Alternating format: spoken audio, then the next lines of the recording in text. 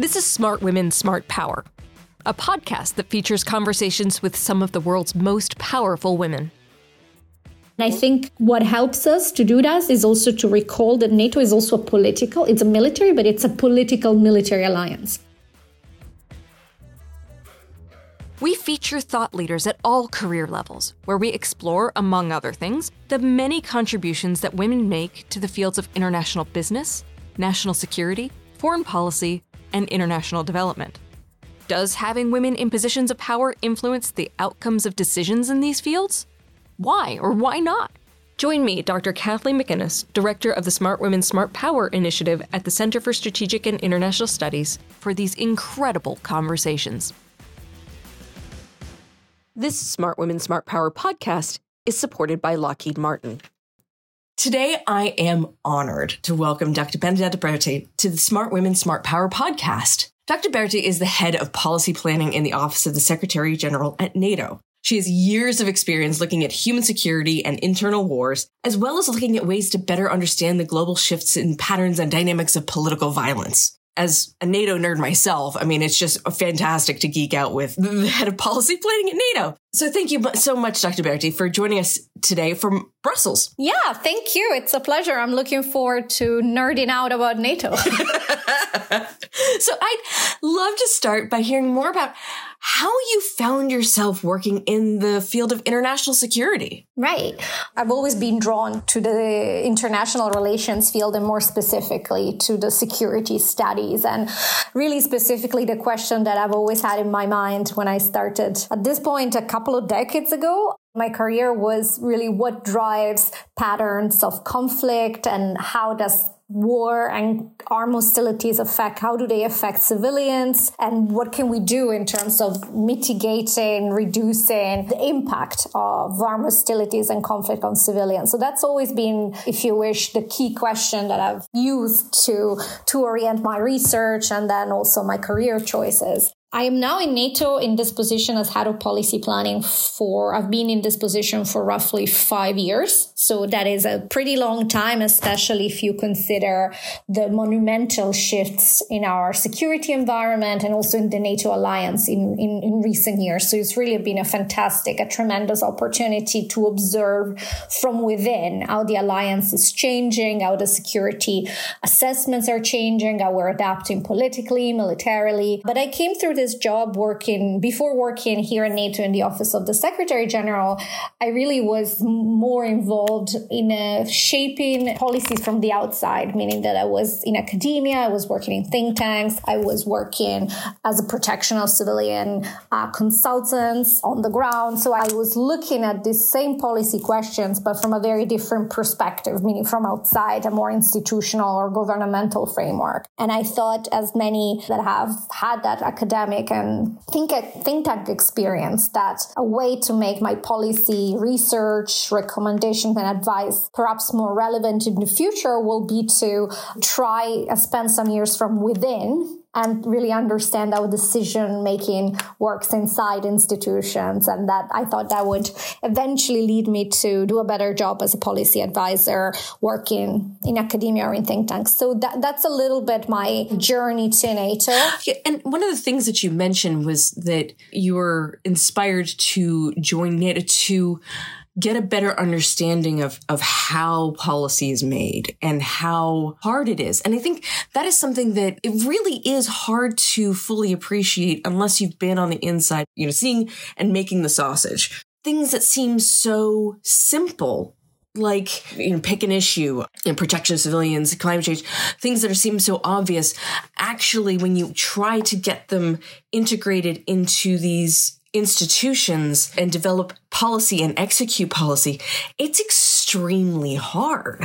So I just, for our listeners, I commend you for jumping in to understand how all this stuff works, because it's really hard. Of course. I think there's a series of things that you just don't see from the outside. of course, because, well, first of all, when you're inside an organization, you appreciate really the magnitude of the simultaneous challenges and issues that you have to deal with. And you have to deal with the fact that all organizations are inherently limited in terms of resources, staffing, time, political capital, political attention. So prioritization becomes really, really important. But I also think one of the key differences is, as a researcher, both in academia and in think tanks, I really always focused on producing the best possible idea. And of course, that remains incredibly important whenever we think through a new policy issue and we design options and recommendations for the Secretary General. It's really important to have very sound research, very sound data, good options, good ideas. But I think what you do a little bit less when you are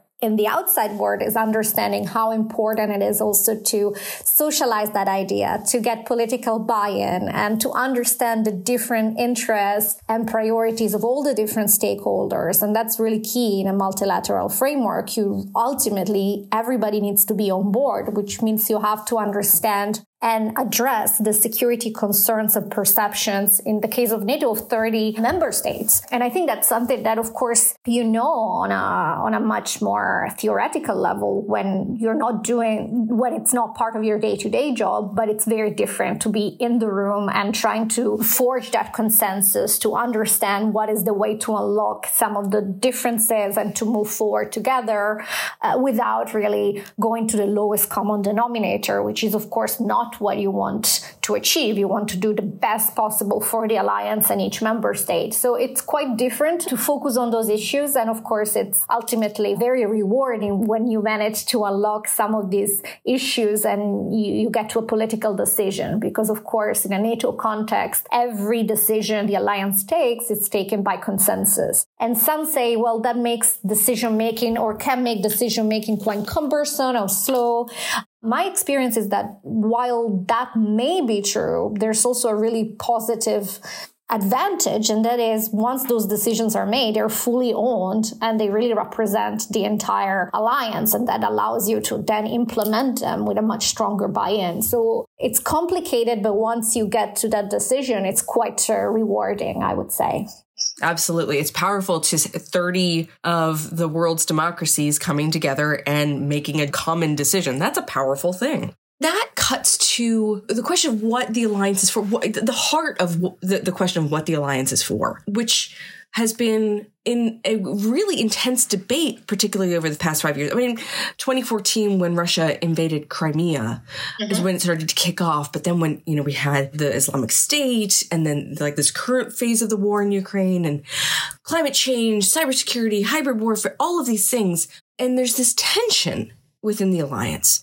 On the one hand, there are those who feel that alliance has to focus on collective defense, protecting NATO territories and the military dimensions of all of these different issues. So focusing basically on the military. And then there's others who think, actually, the security environment is changing and NATO needs to have a role in, or at least thinking about the broader strategic context, like energy security, economic security, those sorts of things. Those need to factor into the alliance's strategic calculations that go well beyond the defense portfolio. So I'd be interested in your thoughts, like where is that debate? Or is this a tension, or is this something I definitely understand what you're saying, and I definitely recognize, I wouldn't say there's a tension, but I recognize this is a question that we ask ourselves over and over and that the allies are asking themselves. I think if I go back to the last strategic concept that was agreed just a few months ago, I think it's a quite interesting signal of how NATO is positioning itself in the context of this more complex, competitive security environment. And basically, I think, at least how I read it, my personal opinion is that strategic concept tells us our purpose, our key mission remains unchanged. It is to ensure the collective defense of allies. It is to ensure security and freedom. That remains our mission. And as we are approaching in a year 75th anniversary,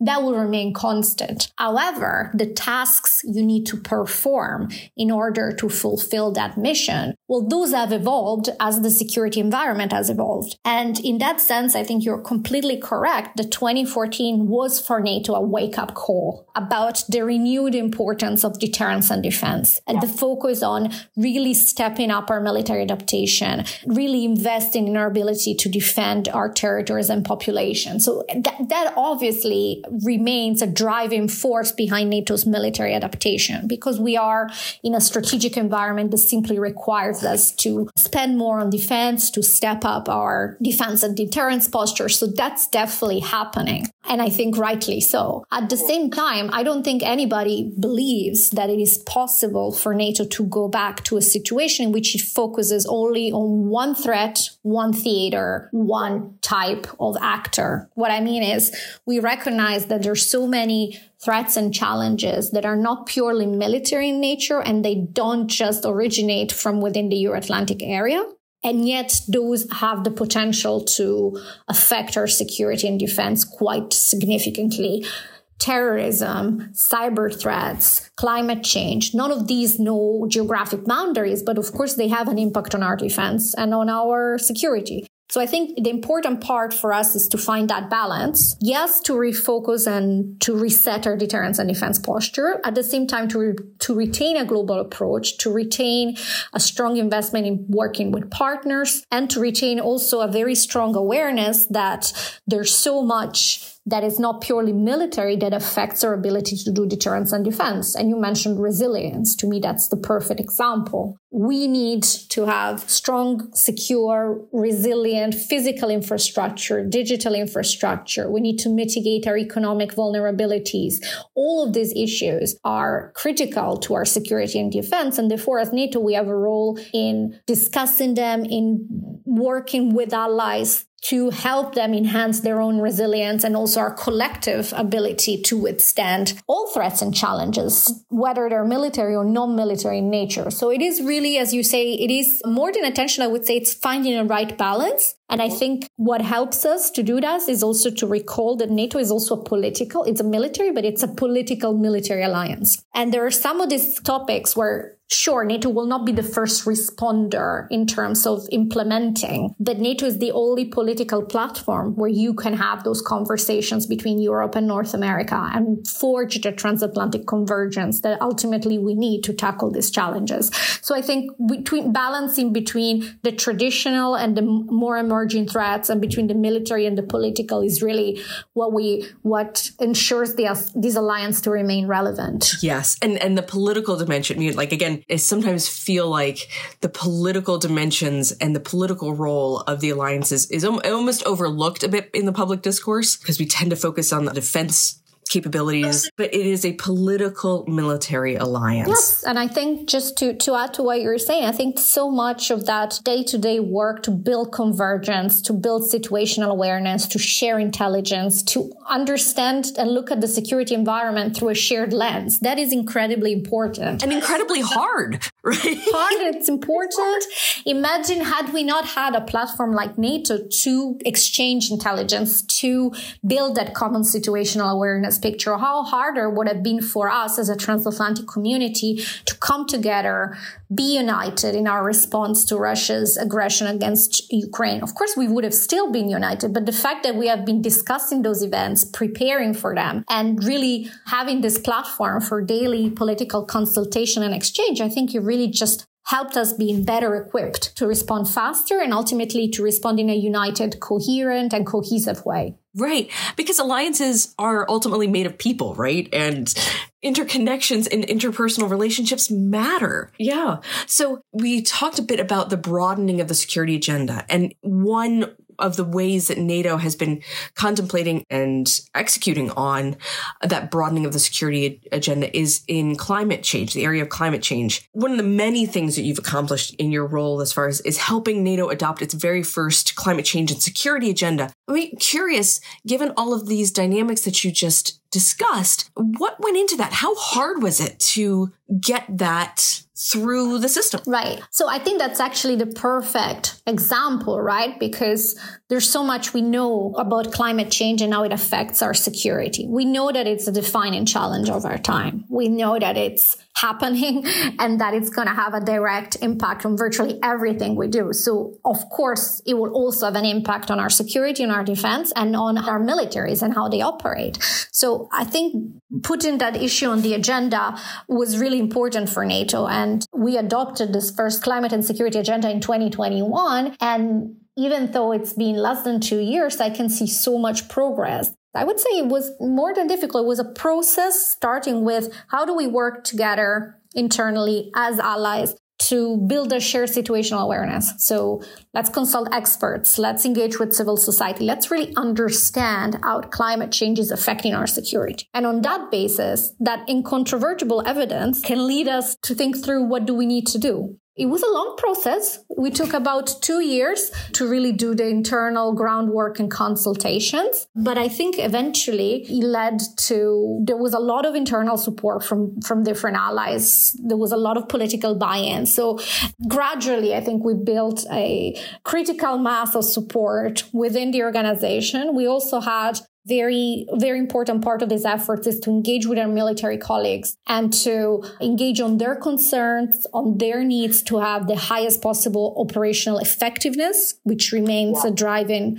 factor, and to really talk about what are the win-win scenarios here. How can we increase operational effectiveness, lower dependencies on fossil fuels, thereby also lowering our dependencies on strategic competitors? What are the ways in which we can meet all these extremely important objectives? So it was really a lot of interaction, a lot of bridge building, and a lot of trying to create a critical mass behind this proposal. Yeah. It's interesting when you think climate change. I think most people wouldn't necessarily link it to, a military issue per se. Those seem to be pretty far apart in terms of the political discourse. But when you think about installations, sea level rise on Navy installations, the impact there, the hurricanes taking out air wings, these have real military and readiness impacts that the alliance has to grapple with and the nations within the alliance have to grapple with. Exactly. And that has been a very, very fruitful conversation because that's exactly step one. We need to understand what it means. And of course, we know, for example, that climate change can exacerbate existing crisis, can exacerbate existing fragility. That can lead to new crises or to worsening of existing ones. Of course, that is something that can have a direct impact on our security when these crises are in our neighborhood and can lead to a need for operational engagement from our military. So of course it affects us, but also when it comes to our own territory. And exactly as you said, we need to look how our bases, installations, are they climate proof? Are they designed in a way that can withstand extreme weather events? And it's not just about installations, it's also about our militaries.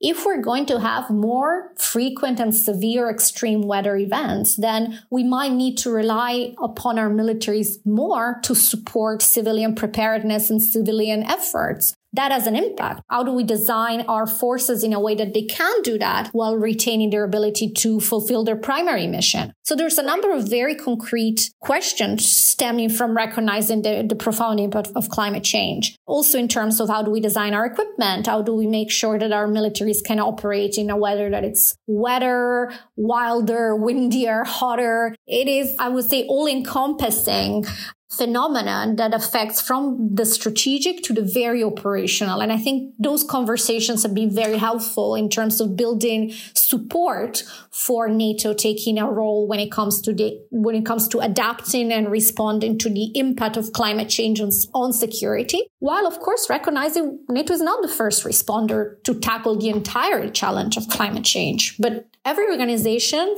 needs to do its part. So to turn to the decision that you wanted to talk about today, which was your role in prioritizing human security and protection of civilians and gender into NATO's 2022 strategic concept. So you oversaw this process with the strategic concept and its development. Can you set the scene? What was happening at the time, and how did you bring this construct of civilian protection into the strategic concept? So just for those who are like us are not NATO nerds, I'll just say I recognize there's some non-NATO nerds out there, and for those I don't know why people won't nerd out about NATO all the time. I know it's a fact of life that we have to deal with. So just to introduce it, this document is quite important for the alliance. I would say after the North Atlantic Treaty, which really sets NATO up as an organization, the second most important document is the strategic concept. It's a one-stop shop to look at how the alliance sees the security environment, what the key priorities are, what the key tasks are, what the key values. And it's a document that is updated or rewritten regularly. The latest strategic concept was adopted, as I mentioned before, in the summer of 2022. And that was the 8th time in 74 years of history that NATO went through this process. So just to say that it's a strategic document. There's a high level of a political interest from all allies in making sure that the text that is negotiated and approved is really reflective of where all allies are in terms of their threat perception, assessment of the security environment, etc., etc. It's easy for an outside observer to just sort of dismiss it as, oh, it's yet another piece of paper, right? It's just yet another statement. No, getting back to your earlier point, when you get 30 nations to agree on something, that is profoundly important. And that means that we're all 30 nations are going in the same direction on these key issues and thinking about how to implement these decisions collectively. That is in itself a powerful thing. Yeah. And I would say, especially when you're dealing with a security environment that is so complex and where the issues that we hadn't dealt with or thought about for a while are back on the table, such as strategic competition. The process of agreeing a strategic concept is almost as important as the outcome. It's about bringing all those allies around the table to have those strategic discussions and to forge a transatlantic convergence. And then exactly as you say, after it's approved, it then trickles down into planning documents at the military and civilian level. So it is then translated and operationalized. So it is quite important. Of course, the most important part is the implementation, but that's true of every strategy. You always need to, after you have agreed the text, you need to translate your political ambition into resources, into political capital, into action. That's absolutely true. But now to go on the issue that I mentioned, that I was quite happy with my role, and that was the fact that this strategic concept, the 2022 strategic concept, is really the first one that addresses the importance of human security, puts human security as one of the key cross-cutting, I would say, strategic enablers for everything the alliance does.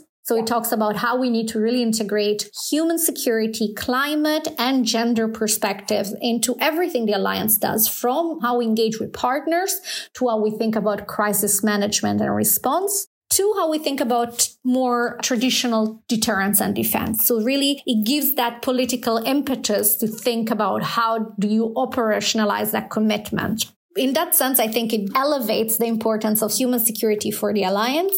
It also sheds particular spotlight on the importance of protection of civilians as a key driving principle in how the alliance addresses and approaches crisis prevention and management, with a specific focus on civilian harm mitigation as being really central to the approach of the alliance. And it also, I would say, elevates the importance of the women, peace and security agenda and recognizes that really advancing gender equality is key to increase the alliance operational effectiveness, and it's also a reflection of our values. Now, these are the words that allies agreed in the strategic concept, more or less, and I think that reflects, I cannot really take too much credit for it, because I have to say NATO has been working on these issues for at least for a decade, if not more, and therefore I think the time was ripe to take all the work that my colleagues had been doing. So to give the credit where credit is due, those who were working on our protection of civilian policy, were working on our women, peace and security agenda,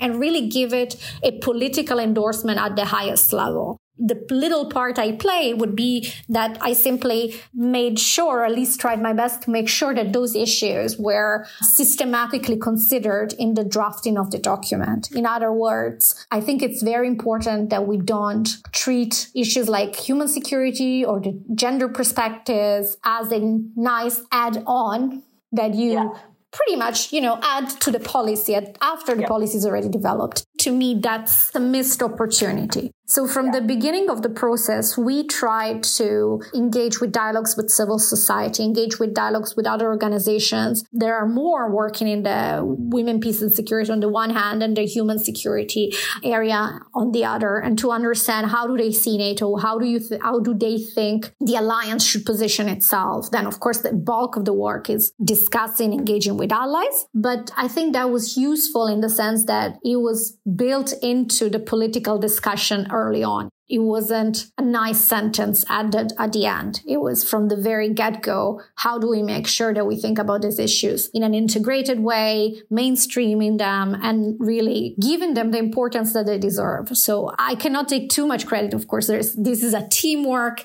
building on the work of many colleagues, but I thought in the way we structured the discussions, we made sure that those issues would be time and time again discussed, addressed, and that their relevance would be brought forward as much as possible. And I'd like to just underscore what a sea change this actually represents. Because in the field of strategic studies and international security, we tend to look at countries, states, as the key focal point for our analysis, right? And so how do states interact with each other? How do countries interact with each other? Bringing the human dimension into that is actually quite a profound analytic shift within the international security world, but also within NATO. It's bringing the human dimension forward. And it seems like an obvious point to an outsider, right? That, security it's ultimately about humans, but actually getting this stuff into documents, getting it into the bloodstream of the strategic studies world and within these organizations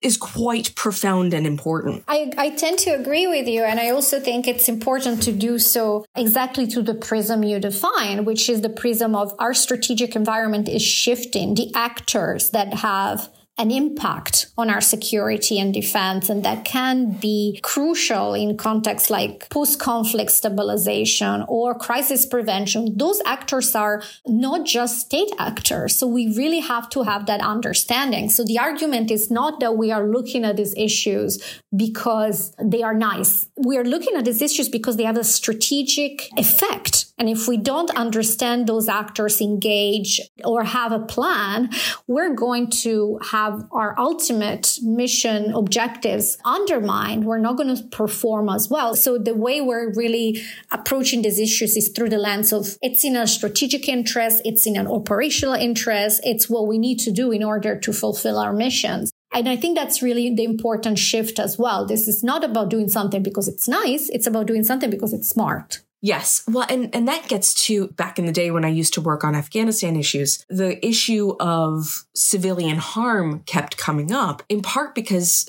coalition forces weren't paying enough attention to mitigation of civilian harm, at least when I was working on the issues. And our Afghan counterparts would tell us, you guys could lose this war because you're alienating local populations by being indiscriminate in your use of force. There's all sorts of things that contributed to the situation that we have in Afghanistan today. But that always stuck with me, that civilian harm, by not being careful about mitigating it, that might have lost us momentum in the campaign much earlier than we contemplate and may have helped lead to or contribute to strategic failure. Well, I think today there's so much we do know. I would say there's so much we do know about the importance of involving, protecting, enhancing the security of the communities and the people. We know that that's crucial. And we know civilian harm mitigation is at the very minimum of any solid protection of civilian policy. Of course, it's not enough. There's also a need to think proactively. But I think we have really over the years gained a much better understanding of the value and importance of these issues. And that's why in my previous answer, I was emphasizing that I wouldn't really claim too much credit for my role in the strategic concept, because I really want to say this was not a controversial issue. Our allies wanted from us something ambitious, wanted from us to codify the good work that had been done. They wanted to see the alliance reflect those values. And especially it seemed particularly important in this historical phase where we do see growing pressure from assertive authoritarian powers. Standing on the basis of our values seemed to not just the right thing to do, but yet again, the strategically relevant and important thing to do. So I think everything converged in that sense to make sure that those themes would be treated with the right importance in the strategic concept. So to begin to wrap up this fascinating conversation, do you think that your gender, being a woman, had an influence on the incorporation of prioritizing human security in the strategic concept? If so, why? If not, why not? So I don't have a good answer to that because I've been thinking about that. And I think obviously we bring who we are to everything we do. And I am very much aware of that. So I am a woman who has worked for over a decade on conflicts and worked on protection of civilian issues and witnessed firsthand the impact of conflict on civilians in general, but on vulnerable population specifically. And of course, it is to me intuitively true that conflict has a disproportionate impact on women and girls, but also minority groups. I don't know if it's because I'm a woman. I would say it's my experience, what I brought to the table as an individual, having worked in this field. And I've spent quite some time thinking through issues related to civilian harm mitigation. I think that definitely influences the way I look at conflict and the way I think through those issues. Probably, of course, my personal experience as a woman working in some of these settings, I'm pretty sure that even if I don't know it, consciously or unconsciously shapes the way I look at the world. Thank you so much, Dr. Berti, for joining us for this conversation today. What an amazing walk through how NATO works and the central role that you're playing within its conceptualization of how the alliance is going to manage its current and future challenges. Thank you so much for your time. Thank you. Subscribe to the Smart Women, Smart Power podcast on Apple Podcasts, Spotify, or wherever you listen to great content. Be sure to follow us on Twitter @SmartWomen, or you can follow me on Twitter @KJMcInnis1. Thanks for listening, and join us next time. This Smart Women, Smart Power podcast is supported by Lockheed Martin.